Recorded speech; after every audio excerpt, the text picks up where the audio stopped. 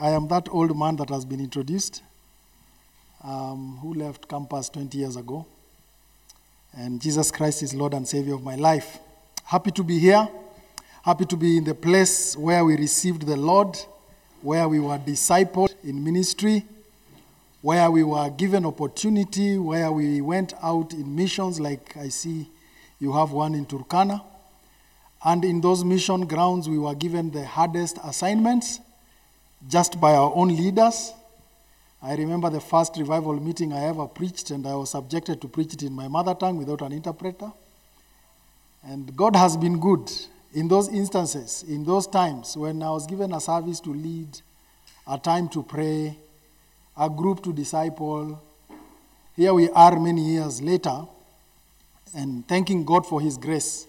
And of course, by that, it's a witness to all of us that God can sustain you. Amen. Amen. And greetings from my family who couldn't be here. We had Easter events, and the children were participating, and my wife also. So we had to split this time and serve in different places. But God is good, and we want to thank Him. I'm asked to come and share on the topic of the crucifixion. And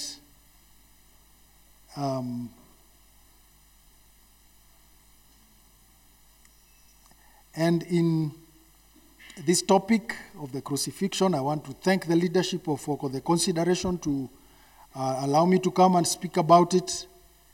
And indeed, I want to say that by the selection of the topic, I was telling the earlier service, sometimes as members of the union, we may not know how hard the leaders have to think and crack their heads for the topics that end up on our service sheets for the few Sundays of the semester. You can be sure there are many topics that did not make it, but that this one made it is testament that the leaders had a burden to help all of us to understand this topic that I call a foundational topic, a doctrinal teaching. Doctrinal because, and as I will just go quickly to 1 Corinthians 15 to lay a foundation, then I go to the portions of scripture for the day. Foundational because we are living in such times that a lot of teachings have come into Christendom, teachings that will excite us, teachings that will just help us with the life that we are living right now. But foundational teachings, brothers and sisters, are teachings that ground us so much that we can then, in our own faith, believe and walk with the Lord and understand Him from the point of His teachings. When I talk about a foundational teaching, listen to Jeremiah chapter 31, verse 31.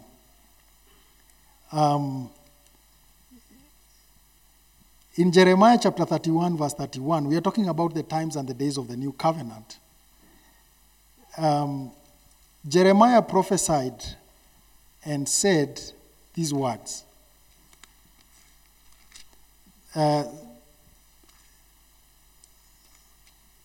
Behold, the days come. Now, listen to me very carefully, because this is in the Old Testament, but Jeremiah the prophet is speaking. Behold, the days come, says the Lord, that I will make a new covenant with the house of Israel and with the house of Judah, not according to the covenant that I made with their fathers in the day that I took them by hand to bring them out of the land of Egypt, which my covenant they broke. Although I was a husband to them, says the Lord, but this shall be the covenant that I will make with the house of Israel. After those days, says the Lord, I will put my law in their inward parts and write it in their hearts, and will be their God, and they shall be my people. And they shall teach no more every man his neighbor. Now, when I talk about a foundational teaching, this is the teaching that allows you to reach this point in the new covenant. And they shall teach no more every man his neighbor, and every man his brother, saying, Know the Lord, for they shall all know me, from the least of them to the greatest of them, says the Lord. For I will forgive their iniquity, and I will remember their sin no more. God is telling the children of Israel through the prophet that in the days of the new covenant, you will know me so well. Amen? You will walk with me and understand me so well that you will need no man to teach you about the Lord, telling you know the Lord. And many of you, if you're a preacher like me, the day I stumbled on this verse, it helped me understand that what we do from the pulpit is supplemental. Did I communicate? That every man, every Christian ought to walk with the Lord in praying and in the Word of God, interact with the Lord so well as David did. I kept asking myself, why was it testified about David that he was a man after God's own heart? David was such a man who pursued God, understood God for himself, communed with him. In the days of the Old Testament, when we know that we needed priests, we needed prophets to go on behalf of us to the Lord, David had pursued God. And if you read the Psalms, you see a man who communes with God in a way that is so close. God says, this is a man after my own heart. What does that mean? That in the Old Testament, David lived in the old as if he was in the new.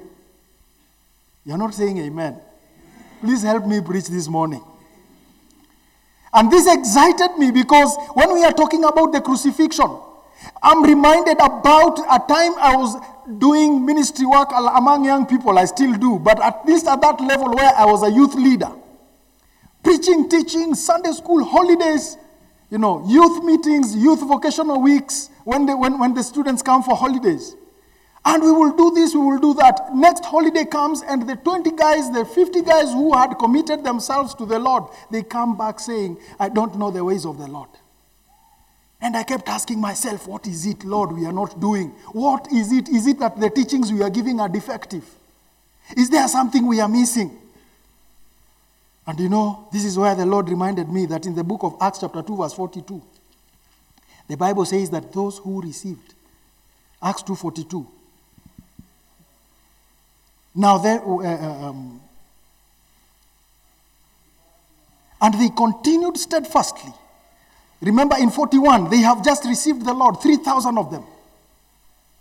What is it that was going to sustain these 3,000 people without a situation where there was an organized church and Sunday school and everything? What was going to sustain them? The Bible says after they had received the Lord, they continued steadfastly in the apostles' doctrine, 2:42, and fellowship and the breaking of bread and in prayer.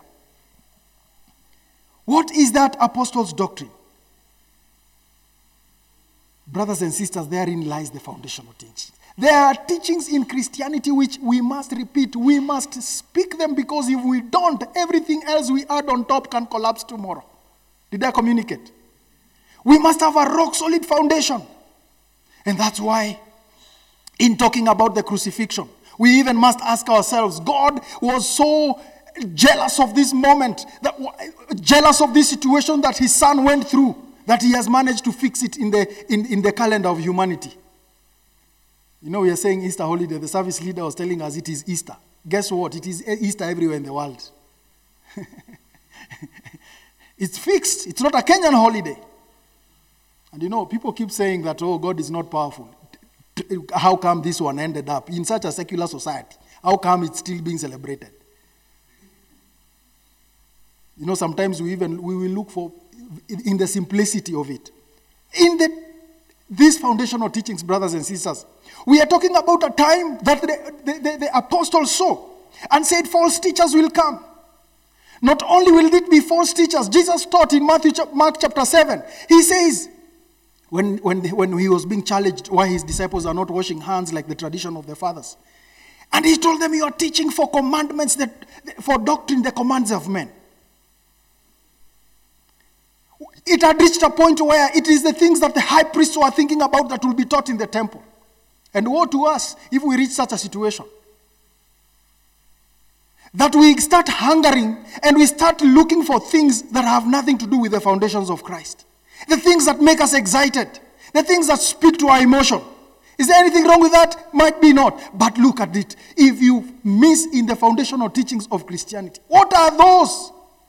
And I was telling the earlier service, I refer you today.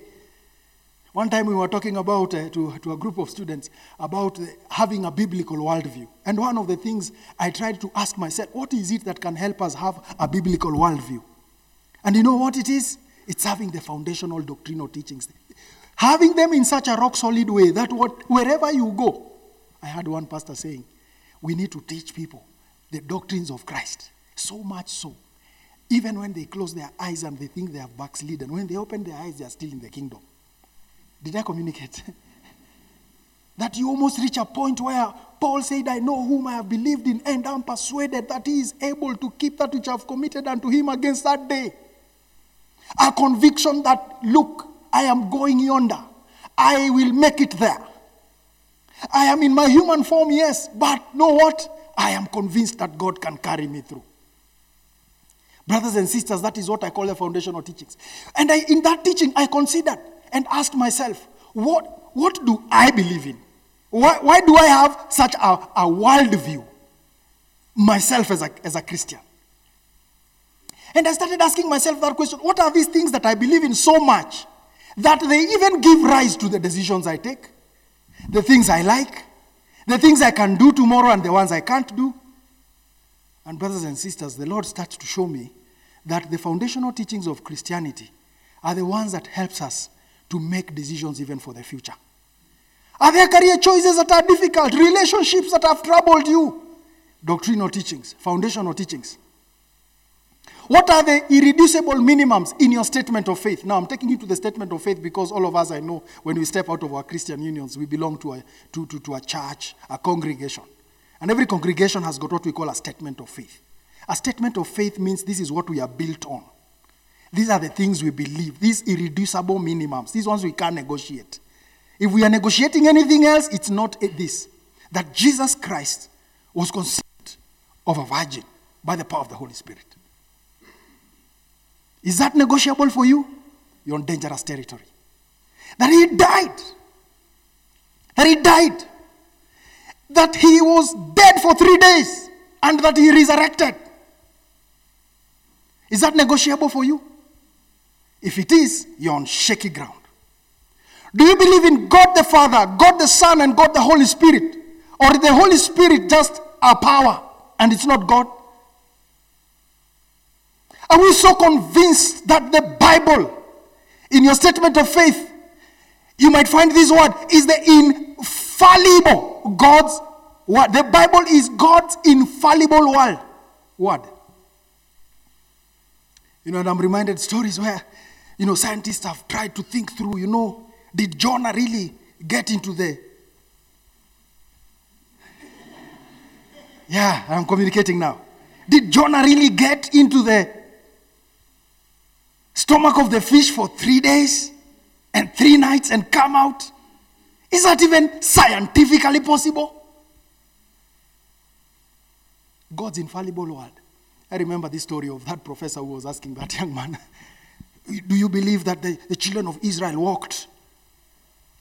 The parted waters, The parted waters when they were going into the land of promise. When Joshua did, and after they went in. And this professor was saying, it's in history, it's been studied and found that it was during the low water season. They just walked on shallow water. Now he forgot something. Then the young man, the Christian, asked the professor, Professor, thank you for that interpretation. Now here is a greater miracle. That Pharaoh and his horses drowned in shallow water. Do you believe the Bible to be God's infallible word, unchangeable? Every tittle of it, everything. Do you almost believe it literally? One time we were being taught of evangelism and we were being told, you shall speak to that mountain. And we keep saying the mountain is some trouble in your life. And the preacher told us no. I'm talking about a little mountain that can be picked in its totality and be thrown to the sea. Am I communicating?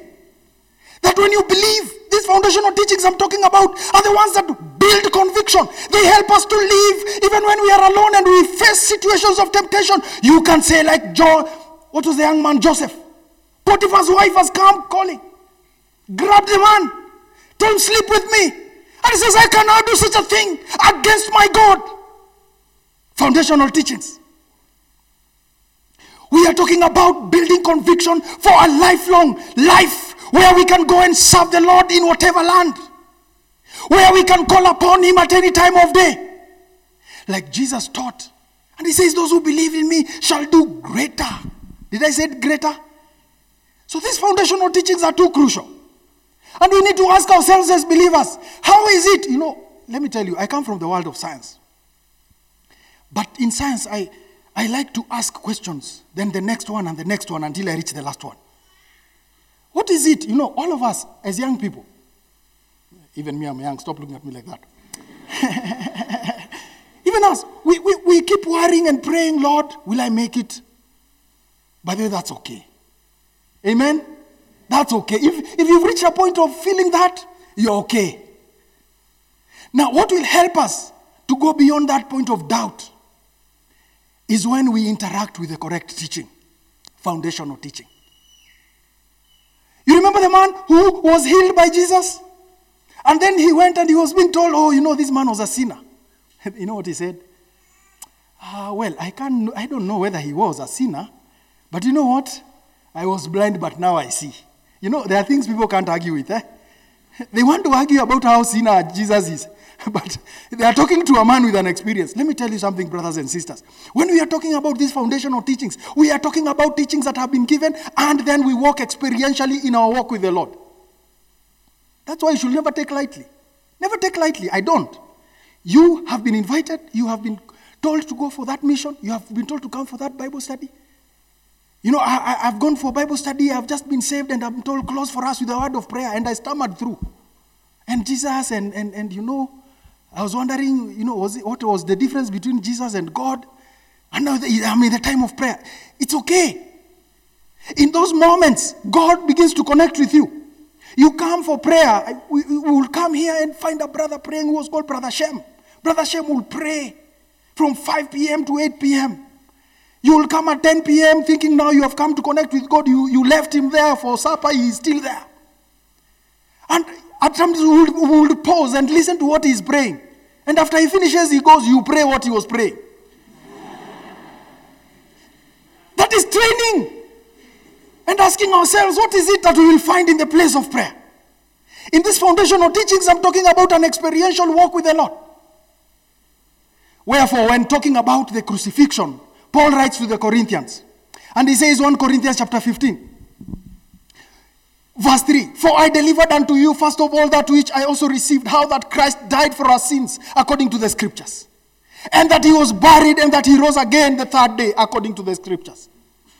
Paul is writing to the Corinthians, he's telling them, look, guys, I want to communicate to you a truth about the resurrection, but you cannot receive that truth unless you understand that the gospel we preach to you is the gospel of Jesus who died for us, Jesus who was crucified for us, Jesus who resurrected on the third day because of our lives. He was seen of Cephas and Peter, and then the 12. He was seen by another 500, verse 6 says, at once, whom was greater part, some of them who are alive at the time when Paul is writing this. After this, he was seen of James and all the apostles. At last, all of them, he was also seen by me also. The experience of Paul was such that he was not even told about the gospel, but that Jesus came himself. That's what he's saying here. I saw him. I saw him. He appeared. After saying he was seen by Peter, by 500, by the 12, and was also seen of me. Experiential. He is not doubting. He is communicating to a people who have started walking away from the teachings of Christ. In verse 12 he says, now if Christ be preached, he that rose from the dead. How say some among you that there is no resurrection of the dead? That's why I was saying, we have reached a point where the resurrection, the death in the cross, it's being belittled. I had someone who is a medical doctor who was being told about Jesus who died at Calvary for your sins. And he says, only that? That's too simple. I need something more complicated to save me. Probably that's what the Corinthians were saying. There is no resurrection. This teaching, it doesn't work. Historians have told us that even among some sects, they believe that Jesus did not actually die. When Joseph of Arimathea came with the aloes and preserved the body, he was in a near-death state, not dead. Yeah, there are things being taught out here. 8 billion people on the universe. As we go around, we find teachings that are contrary. And you know what? These things will be said until they start looking like the truth. That's why I'm saying, if you have an opportunity to talk about Christ, talk about him in totality. Do not negotiate that he died and rose again. If they want to negotiate, you tell them, I was once a sinner, but now I know life. That they can't argue with. The Corinthians had started saying the resurrection is not. And by the way, which church are we talking about? When you read Corinthians, this is a church with a full manifestation of spiritual gifts. I'm not talking about a new beginning church. This is a church where Paul was having problems putting order. People were speaking in tongues on this side in the service, creating disorder, and he had to go there and tell them how they need to be orderly. It is not a simple church, yet they had started edging out the doctrinal foundational truth of resurrection. He tells them if Christ did not die, if he never rose from the dead, if there is no resurrection, verse 13, then Christ is not risen. And if Christ is not risen, our preaching is in vain, and your faith is vain also. Tell you what, if Jesus did not resurrect on Resurrection Sunday like today, I'm just making noise here. A sad reality. I would accept if he didn't, but tell you what, it is not noise. I know, I met him in 98. I met him and I know he lives. 20 years into my life, I had been in church all along. Baptized, confirmed, taken sacrament. But the day I heard his voice saying, son, you are lost, I knew nothing will save me. I knew nothing will save me except the Lord. So Paul is telling the Corinthians, if Jesus did not rise, we preach in vain. Your faith, we are here gathered on a Sunday morning. It's now afternoon. Gathered here. Do you know what? It's in vain. We are just having a lecture, a public lecture. No. Are you having a public lecture? No. We must be convinced. Paul is, if the dead do not rise, then is Christ not raised? And you know, we were even musing earlier in the other, as we were talking with the leadership in the morning. And we are saying the resurrection has been taken simply because we have also heard people who have been brought back to life like Lazarus. So what is the difference between Lazarus and Jesus? Lazarus died again. He was buried now again, properly now. But the resurrection of Jesus is an eternal resurrection. That's why Paul writes to the same Corinthians in verse 52, going on. In a moment, in the twinkling of an eye, at the last trumpet, the trumpet of God shall sound, and the dead shall be raised incorruptible. Incorruptible means for eternity. To live forever and ever. And he says, we who are alive and remain in the Thessalonians shall be changed. We shall be caught up, and so shall we be ever with the Lord, forever and ever. Because if we believe the resurrection, then we begin to ask ourselves the question, why was it necessary that Jesus died on the cross? Now I go to my text in closing. I hope I have said enough of the why. You know, in teaching, my wife is a teacher, and after we got married, she kept listening to me and telling, you didn't communicate this and that. So I discovered, because Ash is a professional trained teacher, me, I want to go to the substance. I want to go to the issues. That I need to speak about the why. Now we understand. When we talk about the crucifixion, we are talking about an ordained plan of God. A God-ordained plan of God. The Bible says in the book of Revelation 13, the Lamb of God who was slain from the foundations of the world, while he was creating us, while he was creating mankind, he probably foresaw and he knew there was going to be a fall. He provided for himself a sacrifice, a perfect sacrifice that was going to save humanity for eternity. In the book of Matthew chapter 26, the text I will speak about talks about, and briefly, we are talking about the walk between the time when Jesus was being betrayed during the Passover up to the time when he resurrects. That's Matthew 26 to 28. And the crucifixion was supposed to be a method of capital punishment that was given to hardcore crooks, employed in ancient times, about 6th century before Christ. And the Romans perfected it. You will be crucified because you are thought so evil that even killing you and burying you in the ground will cause the ground to be desecrated. So you are killed and hanged on a cross so that you could rot there and be eaten by animals there. And that there will be no memory of you, not even a grave, at least not a marked one. And in this method of punishment, God decided that his son was going to walk through it. Now, let me just give some 10 portions of scripture for your own study at your own time on the path that Jesus walked on the journey to crucifixion. In Matthew 26 verse 2, he tells his disciples very early and while he's still clearly communicating to them. 26:2 says, you know that after 2 days is the feast of the Passover and the Son of Man is betrayed to be crucified. First portion we see Matthew 26 verse 7 to 13. This is the point where an alabaster jar is broken, an alabaster box with very expensive perfume poured on his body at the house of Simon. And Jesus says, this woman that you are castigating is preparing my body for burial. Now, Jesus already has said that the Son of Man is betrayed to be crucified. He is walking live, he is communicating live what is just about to happen in about 36, 72 hours. The woman has anointed his body with that expensive oil. So expensive that they said amongst themselves, they said it was worth a whole year's wages. We were calculating in the earlier service, it's about 200,000 shillings by today's standard of 600 shillings per day of a wage. That's very expensive. Even the most expensive ones, I've not seen anything coming to 50,000. Well, at least the ones I've seen.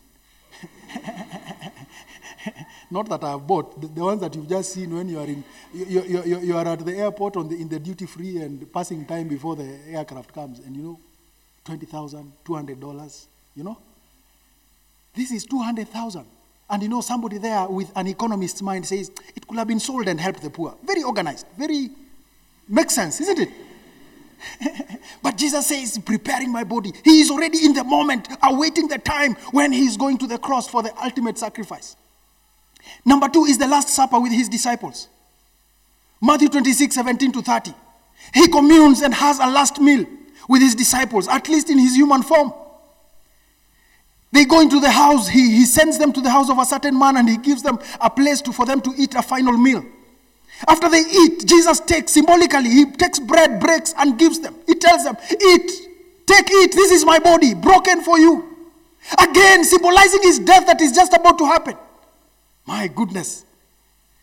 How much of pain can a man walk through that he is living out the moments of his life before they happen? After supper, he takes the cup. He tells them, drink. This is my blood in the new covenant, shed for you. In his human form, he is already doing this before he is taken up for the sacrifice to be offered, giving them the way they will be remembering him after he is taken up into the heavens. In that Last Supper is where the disciples are agonizing and wondering because he has already said, one of you is going to betray me. They are agonizing and asking him, Lord, is it I? Lord, is it I? And the Bible says all of them asked. When Judas asked, is it I? Jesus says, you have said it. It's not me who has said it, you have said it. Wondering why he never told that to the rest. And he has that Last Supper. He is agonized. He has given them a memoriam. They go next to the intercession at Gethsemane, number 3. Matthew chapter 26, verse 36 to 46. They walk out of the Passover feast. They go to Gethsemane on the Mount of Olives. And they begin praying. Jesus leaves them at a point and tells them, pray. And he goes, the Bible says he went further on. And there he prayed. He began to be sorrowful with a lot of agony. I don't know whether it is Luke that says he prayed so hard that the sweat almost looked like blood. Deep intercession. Praying, Father, can this hour pass from me? Is there a way that the cross can be accomplished without me feeling the pain? In his human form, he agonized for you and me. And you know what? As he interceded, he reached a point where he said, nevertheless, not my will, but thy will be done. Brothers and sisters, there are days when we pray, when we have asked the Lord to come and come himself, and there are times he remains silent. If the Lord will remain silent, the hardest prayer to make in this life is this prayer that Jesus prayed. Nevertheless, not my will, not what I am thinking, not what I really desire, Lord, but what you desire. Because we know what he desires is the best for us. What he desires is the highest for us. Jesus reached that point. And he says, nevertheless, not as I will, but as you will. Number 4, we see now the betrayal. After this Gethsemane experience, he prayed and he came back. And he found the disciples have started sleeping. Now listen, he has already taught them, he has told them, I'm going to be crucified. He has already shown them at the Last Supper, take this and eat. It is my body broken for you. Take and drink. It's my blood poured down for you. And yet, they seem not to connect with the moment and help Jesus pray. It's good I've remembered now, I'll say it also in this service. And you know, even as we are asked to come and preach, as we read the word of God, we also reach certain points of getting learnings for ourselves. And this was a learning for me. We know so much about Jesus. We know so much about the future, the eternity that is coming. We know about the destruction that is happening in the world. Men and women are falling down dead because of wars, corruption. Earthquakes in Turkey and Syria consumed almost over 50,000 people. Yet with all that knowledge, with all that calamity, with all the things God has spoken to us by his word, we cannot pray for 1 hour. May God help us. And he went again and prayed, and he came back again and found their eyes were very heavy. The Bible repeats in 3 of the Gospels. And that betrayal by Judas, after they are praying, Judas comes in with the army. Not the army, but with the servants from the high priest. They want to take Jesus so that they can now take him to Pilate. Judas comes and he has told the guys he has come with, the man I will kiss, he's the one. Can you imagine Jesus was so ordinary he needed to be identified? That blessed me. That among his disciples, if you came, you might not identify him, maybe unless you had seen him heal the sick or something. He was so ordinary, Judas needed to come and hug him, and he had told the one I will hug. Meaning if you looked at him and Peter, there might have been no difference, at least not from their physical. And Judas betrays him. What happens after this? Not only does Judas betray him, in verse 56 of Matthew 26, the Bible says all the disciples fled. They fled. They left him. As if the betrayal by Judas was not enough. They all fled. Now Jesus is left on his own. He's already at the hands of the high priests. He is taken for a mock of a trial. And false witnesses. Number 5. Mockery of a trial before the council and Pilate. Matthew 26, 3-5, and then 59 to 68. And chapter 27, verse 2. And chapter 27, verse 11 to 26. We see this in quick succession. I'm telling you, this was building up so rapidly. There was nothing left to chance by the realm of darkness.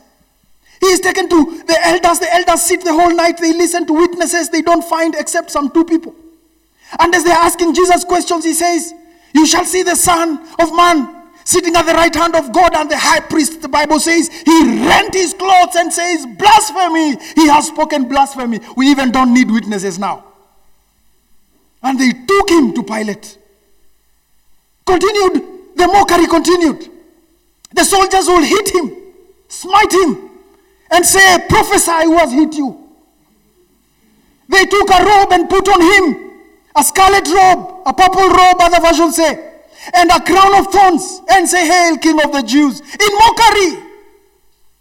Yet, the sacrifice was being perfected. Number 6 is the journey to Calvary. And the journey to Calvary is where now Pilate had already washed his hands. He has already said he can see this man is innocent. He has asked them, who do I give you? During those feasts, he needed to free one man. And he asked, do I give you Jesus or Barabbas? They said Barabbas. He said, why? I don't find anything with this man. In fact, I read on the other accounts of the gospel that you can even see Pilate literally trying to rescue Jesus. At one point in the account of Luke, he washes hands and he tells them, I am free from the blood of this innocent man. And they are there shouting, let his blood be upon us and our children. And as Jesus continued in that journey, all this was being spoken. He kept quiet. One of your leaders was asking me when we had the break, why was he quiet? And a difficult question indeed. He's looking and he's seeing this cup must be taken as he prayed in Gethsemane. The journey to Calvary was filled with pain and blood. He was whipped for your sins and mine. The Middle Eastern whip was made of leather straps. And on those leather straps, I've seen several depictions of this. They had sharp stones put in them on the lengths of those leather straps. So that if the whip was hit on your back and it was pulled back, it will literally come out with flesh and blood will continue pouring. They whipped him. He continued on. He fell down with a cross. He got up again. When he saw you and me in the future, he said, I must save David. I must save him from his sins. And he woke up and soldiered on to Calvary. It was because of you and me, brothers and sisters. This was not happening. In fact, as they were saying, let his blood be upon us and upon our children. That is the reality today. To any man who does not accept the sacrifice of the cross, it is the blood of Jesus that will witness against us in the end time. The sacrifice was given free for all. It was displayed at Calvary and preached into the world. Yet when we heard, we walked away and we never considered it anything. At Calvary, as he was there in pain, the Bible says they came and mocked him.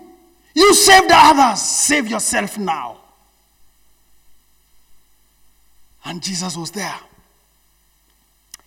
The thieves that were crucified with him, one of them also mocked him. You can't get worse than that. You're also being crucified. In fact, it's better the guys who are walking because they are free anyway. You're on the cross with him and you're telling him, save yourself and save us. The other gentleman on the other side, probably out of conviction and understanding and seeing the kind of man this was, the direct opposite, said to Jesus, remember me. And Jesus opened his mouth and said, you will be with me in paradise. One time we were preaching somewhere in Nyamira and we met a staunch Adventist, the district commissioner. And we went into his house on a door-to-door and we met him. Of course, we didn't know we'll meet him. And as we preached Christ, he was there saying, I got baptized,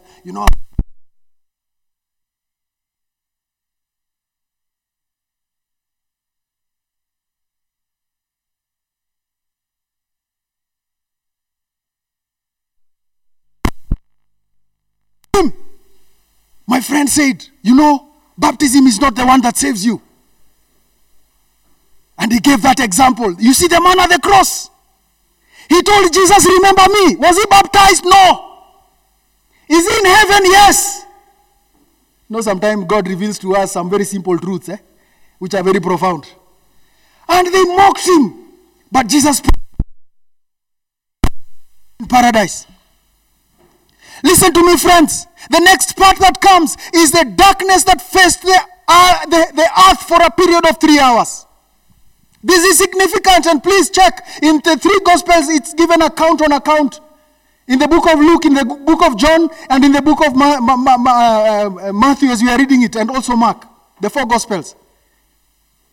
On the 6th hour, there was darkness upon the face of the world for a period of 3 hours. Why? Why was there darkness?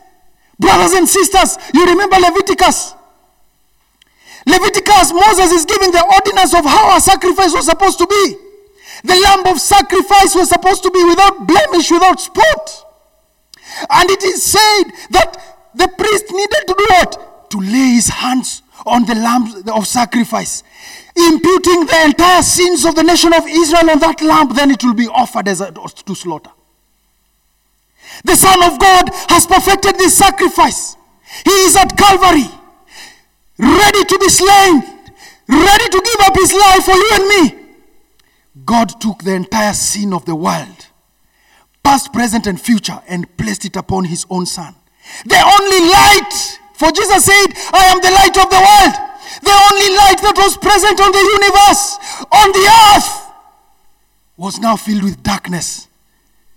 And probably God had to shut his eyes, because being a just God who could not coexist with sin, his only Son there now imputed with the sin of the world. There was nothing else. Even the sun had to go dark. And on the 9th hour, the Bible says, Jesus cried out with a sharp voice, loud voice. In Luke he says, he shouted and said, into your hands, Father, I commend my spirit. And he gave up the ghost and he died. Out of anguish, out of pain, out of agony for you and me, he stayed at the cross until the last minute. The sin of man and the justice of God meet at the intersect at the cross. This is the only point where God would look at the world and say, but for my son, I forgive you. But for my son, I forgive you. Men who have lived difficult lives, hatred, murderers, they come before the cross and Jesus says, I forgive you. I forgive you. This mercy of God we cannot understand even in eternity. In our human form, one person was saying, Paul, who had killed many Christians, who had witnessed the death and the stoning of Stephen, a staunch believer, how does he just go and say, Father, forgive me, and he's forgiven? One friend of ours was telling us, this God we can't understand. If it was us humans, you would say, just get a taste of hell. 2 minutes, kidogo tu. Ndio ukikuja uokoke ujue, vile ulifanya vitu mbaya. But God forgives. He's a God of mercy. He looks at his son and he forgets everything. The high priest will sprinkle the blood of the lamb on the mercy seat. When God looked at the mercy seat, the word was below there. He will forgive the nation of Israel. When he looks at us and he sees Jesus, when we say we take upon ourselves the sacrifice of the cross, he looks at us and he says, you are forgiven. Romans chapter 5 verse 8, what does it say? But God commends his love to us in that while we were yet sinners, Christ died for us. We can't do enough to make God love us more. Jesus didn't die for us because we were looking a little bit nice. There's somebody we were preaching to one time, and she lived such a reckless life as we preached to her to get saved. One time she came and said, David, you're trying too hard. Wacha tu nianze kukuja BS kidogo, nikuje church kidogo, nibadilike kidogo, Mungu anipende kidogo. Ndio sasa niokoke. God, the Bible says he has translated us from the kingdom of darkness in the book of Colossians into the kingdom of his dear son. Translated means no, you make no step from where you are. You just where you are, you say, Lord, I accept the sacrifice of Calvary. Was this a significant death? Yes, it was a significant death. When darkness came, the Bible says when he gave the ghost on the 9th hour, when he said, it is finished. Guess what happened? Another supernatural occurrence. In the temple at Jerusalem, the curtain that divided the holy place and the most holy place was torn into two, giving all of us access. You remember the song we sang? We remember the song? Jesus has gone before us in Swahili. With the blood. The curtain was torn. God himself, he's now saying, the sacrifice is paid. Now I give everybody access. And by his own divine hand, no intervention of man, he took the curtain and tore it. And told humanity, look, you can now access the Holy of Holies. You can come to me, all ye who labor and are heavy laden. Hallelujah. Don't ask me why I'm shouting, because God has revealed to us the great sacrifice of the crucifixion. And he has made it possible for us to access the glorious beauty of the heavens. The curtain was torn. There was nothing left now. The place where the priest will go after offering blood sacrifices, he will enter there and intercede on behalf of the people. God is saying, look, I have abolished that ritual. I have now made it possible for you to access the Holy of Holies. Pray by yourself. Access me by yourself. You do not need, as Jeremiah said, a man to teach you. You need to access God for yourself. Amen. And that is the joy of Easter. That you and me have the eternal access. You and me have got the opportunity to go and take the sacrifice of the cross and access the eternal gift, the eternal life. Brothers and sisters, Jesus dies. Joseph of Arimathea comes. He pleads with Pilate, give me the body of Jesus. Now, I don't want him to be left there, to perish and to be eaten by birds. He pleaded with Pilate. I was telling people in the other service. How the Bible says he was a rich man.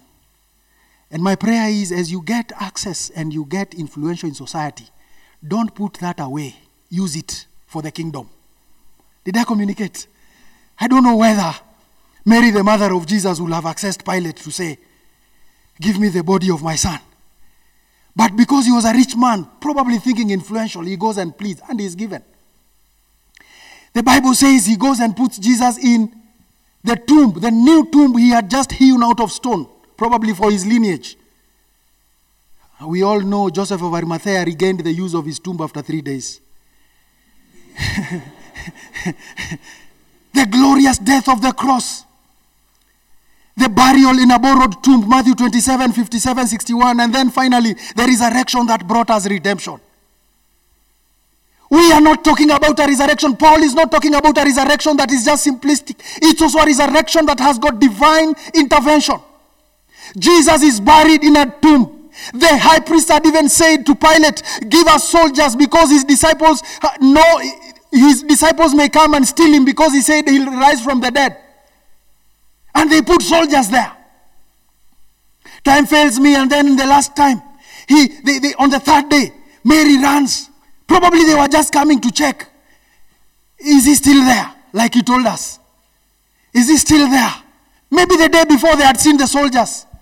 But they walked with a certain conviction. And you know what? While they were there, the Bible says the angel of the Lord appeared. There was an earthquake, and he moved the stone. He told them, he is not here. They ran in to check, and they found, indeed, he's not there. He is alive. He is alive. They ran back to tell the others, he is risen. And some were even doubting. But it happened over 2,000 years ago. The centrality of heaven is not the beauty of the streets of gold, brothers and sisters. When we see the journey that Jesus went through in the crucifixion, one preacher was telling us, even if heaven was a ghetto, all dirty, but my Jesus was there, I will go there. Some of you are looking at me confused. Let me try this once. Because we have preached about heaven, the streets of gold, there will be no pain, no suffering. I want to say today, the beauty of heaven is about the Lord and Savior Jesus Christ. When we get there first, is to look for him. At least in a form and in a physical form, because that's what we see in the book of Revelation. And ask him, Master, thank you. Let me see your hands now again. I hear people struggling and saying, oh, how will we worship in heaven forever and ever? The struggle is not worshiping and singing. It is in the joy. You turn like this and you remember, I will not be here. Oh, hallelujah, Lord. And 24 hours later, you are saying the same thing. Ask the angels who serve at his presence. What do they say? Holy, holy, holy is the Lord God Almighty. They have exhausted. Uko hakuna maneno ni holy. Ukiturn pande holy. The problem with us is that we are looking for many words to fulfill our songs instead of remembering the joy of Calvary and saying, Tutaimba Hosanna. You know, you're not even singing. You are even saying what you will do. May God help us, brothers and sisters, in this Easter. Crucifixion is the climax of the redemptive history of man. God had sent the law, we could not fulfill it. God had sent judges, we could not listen to them. We kept on listening to them and falling back again. Read the book of Judges. Listening to God, worshiping Him, and falling again. He sends another judge. We came to the days of the kings to show us how we need to serve God. The kings built temples. We went to prophets. The prophets prophesied themselves hoarse. But we were never able to follow the Lord. But the redemption of man was completed at Calvary. God's perfect sacrifice was given at Calvary. For all to accept. For all to hear the voice of God. You know, the Bible says in the book of John 3:14, even as the Son of Man was lifted up, Jesus speaking, John speaking, even as the Son of Man was lifted up.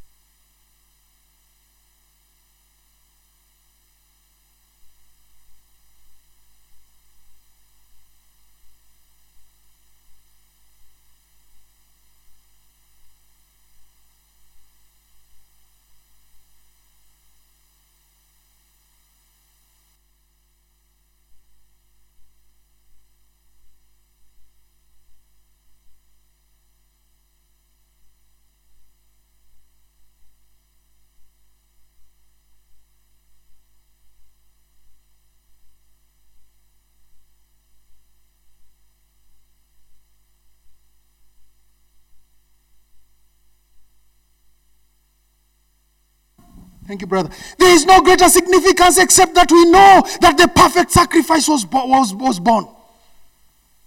And let me tell you something. There's something I like to clarify. We keep talking about, you have been saved, but we need to pray for you so that you get deliverance. You have been saved, we need to pray for you so that you get your life a bit sorted out. Let me tell you something. As an evangelist, there is something I want to clarify today. There is no other place when we get to the cross of Calvary. Our sins are forgiven. Our bodies are healed. Our deliverance.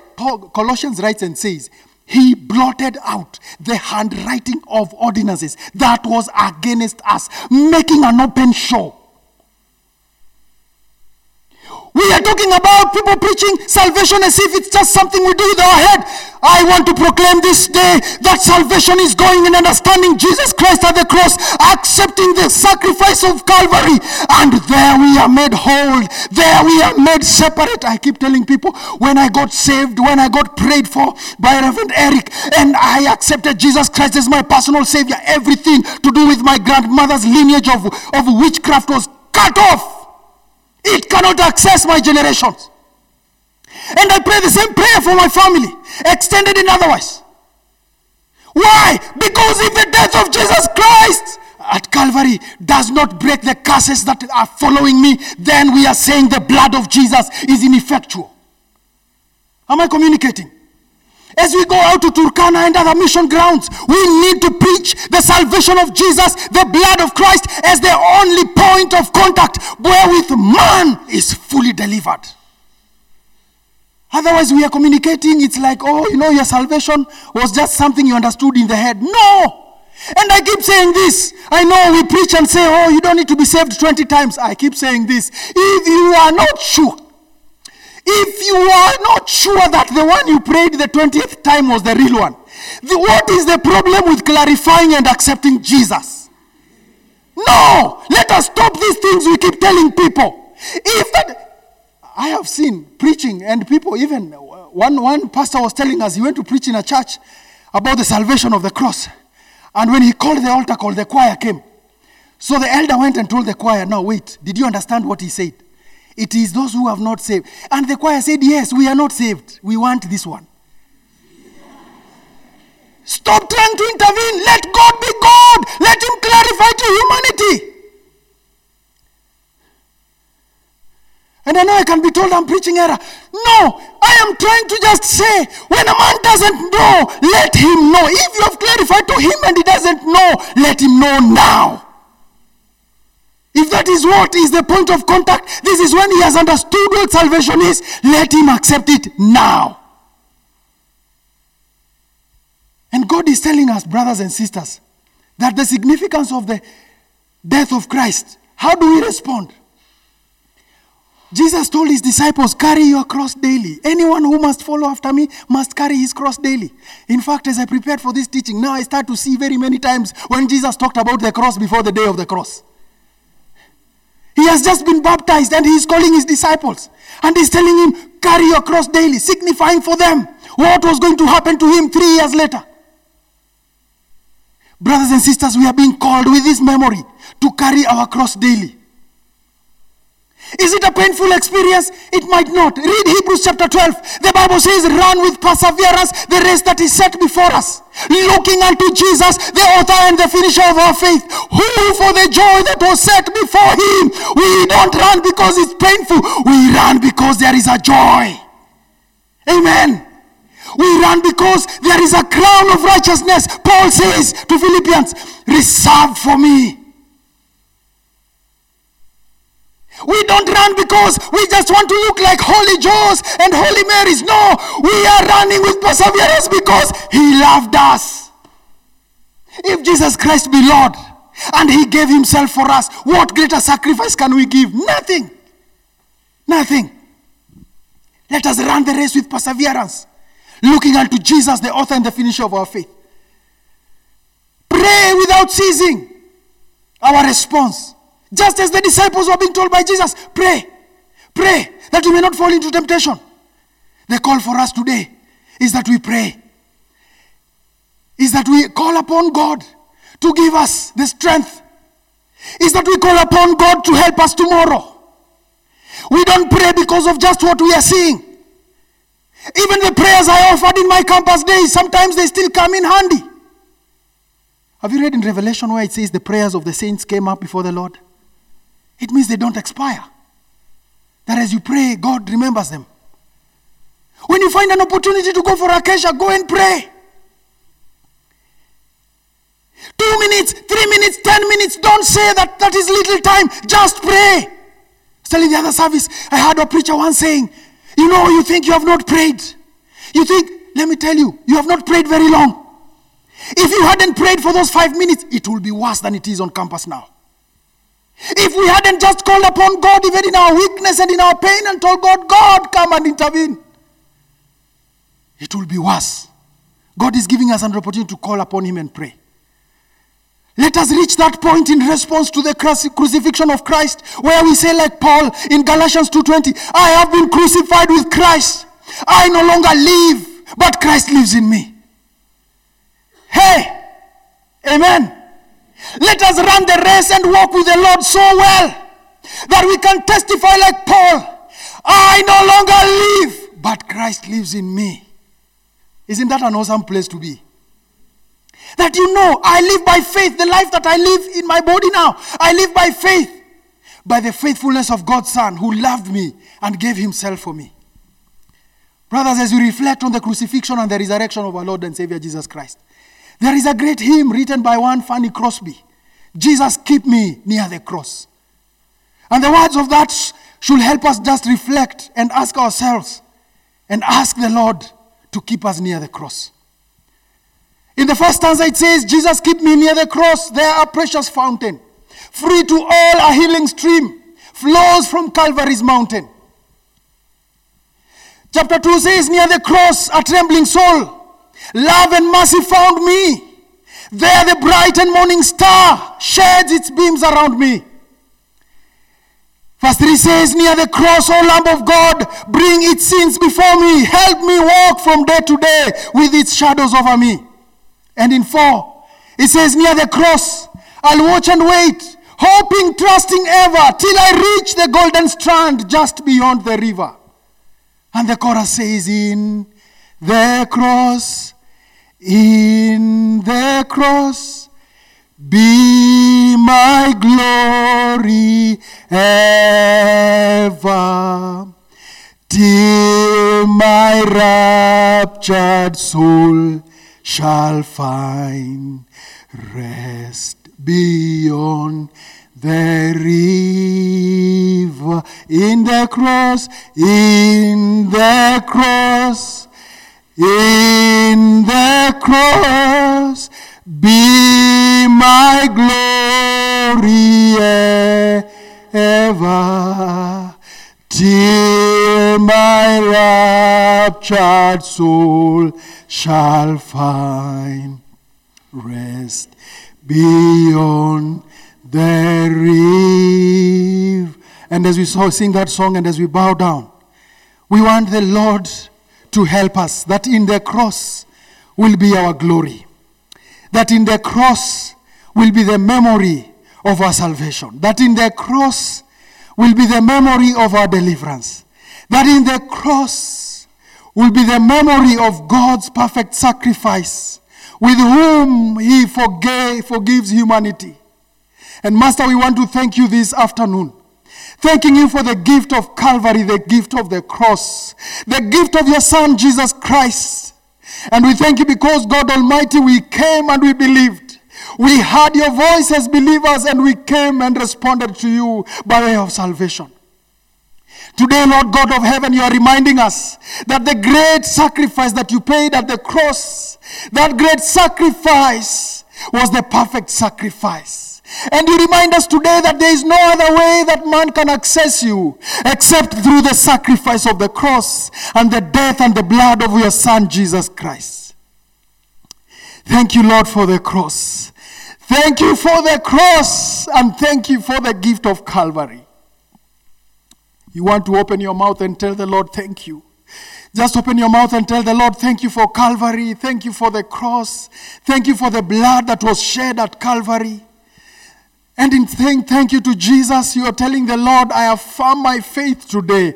I want to walk with you. I want to journey in the remaining days of my life, knowing that, Lord, it is by the power of the cross that I will make it to the sweet by and by. Thank you, Jesus. Thank you, Holy Spirit of God. And as we close our service, if there be anyone amongst us who is saying in their heart, I have never known that Jesus Christ who died for me, I have never known him as my personal Savior, I want to give you an opportunity right now. Lift up your hand wherever you are and we will say this prayer together in the name of Jesus. Lift it up high. Thank you. I see those hands. Thank you, Jesus. And Christians, you want to pray and continue asking God to bring many more. Thank you. I see that hand at the back. Lift it up high and say thank you. Thank you. I see the hand in the middle. The Lord bless you. The Lord bless you. There is someone who is wondering whether it is my opportunity. Yes, it's you I'm talking about. Please just lift up your hand right now and we will pray together.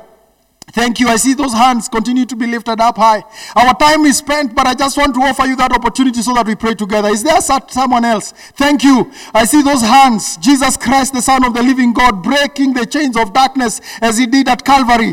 Is there someone else who is saying, I'll pray with me? Thank you. I see that hand. Don't worry about your friends. Don't worry about who is sitting next to you. This is an eternal moment for you and for you with your Savior. Thank you. I see those hands lifted up high. In the name of Jesus Christ, is there someone else? As we say this prayer, thank you, Jesus. Thank you, Lord. As you lift up your hand, pray this prayer with me. I see that hand at the foyer.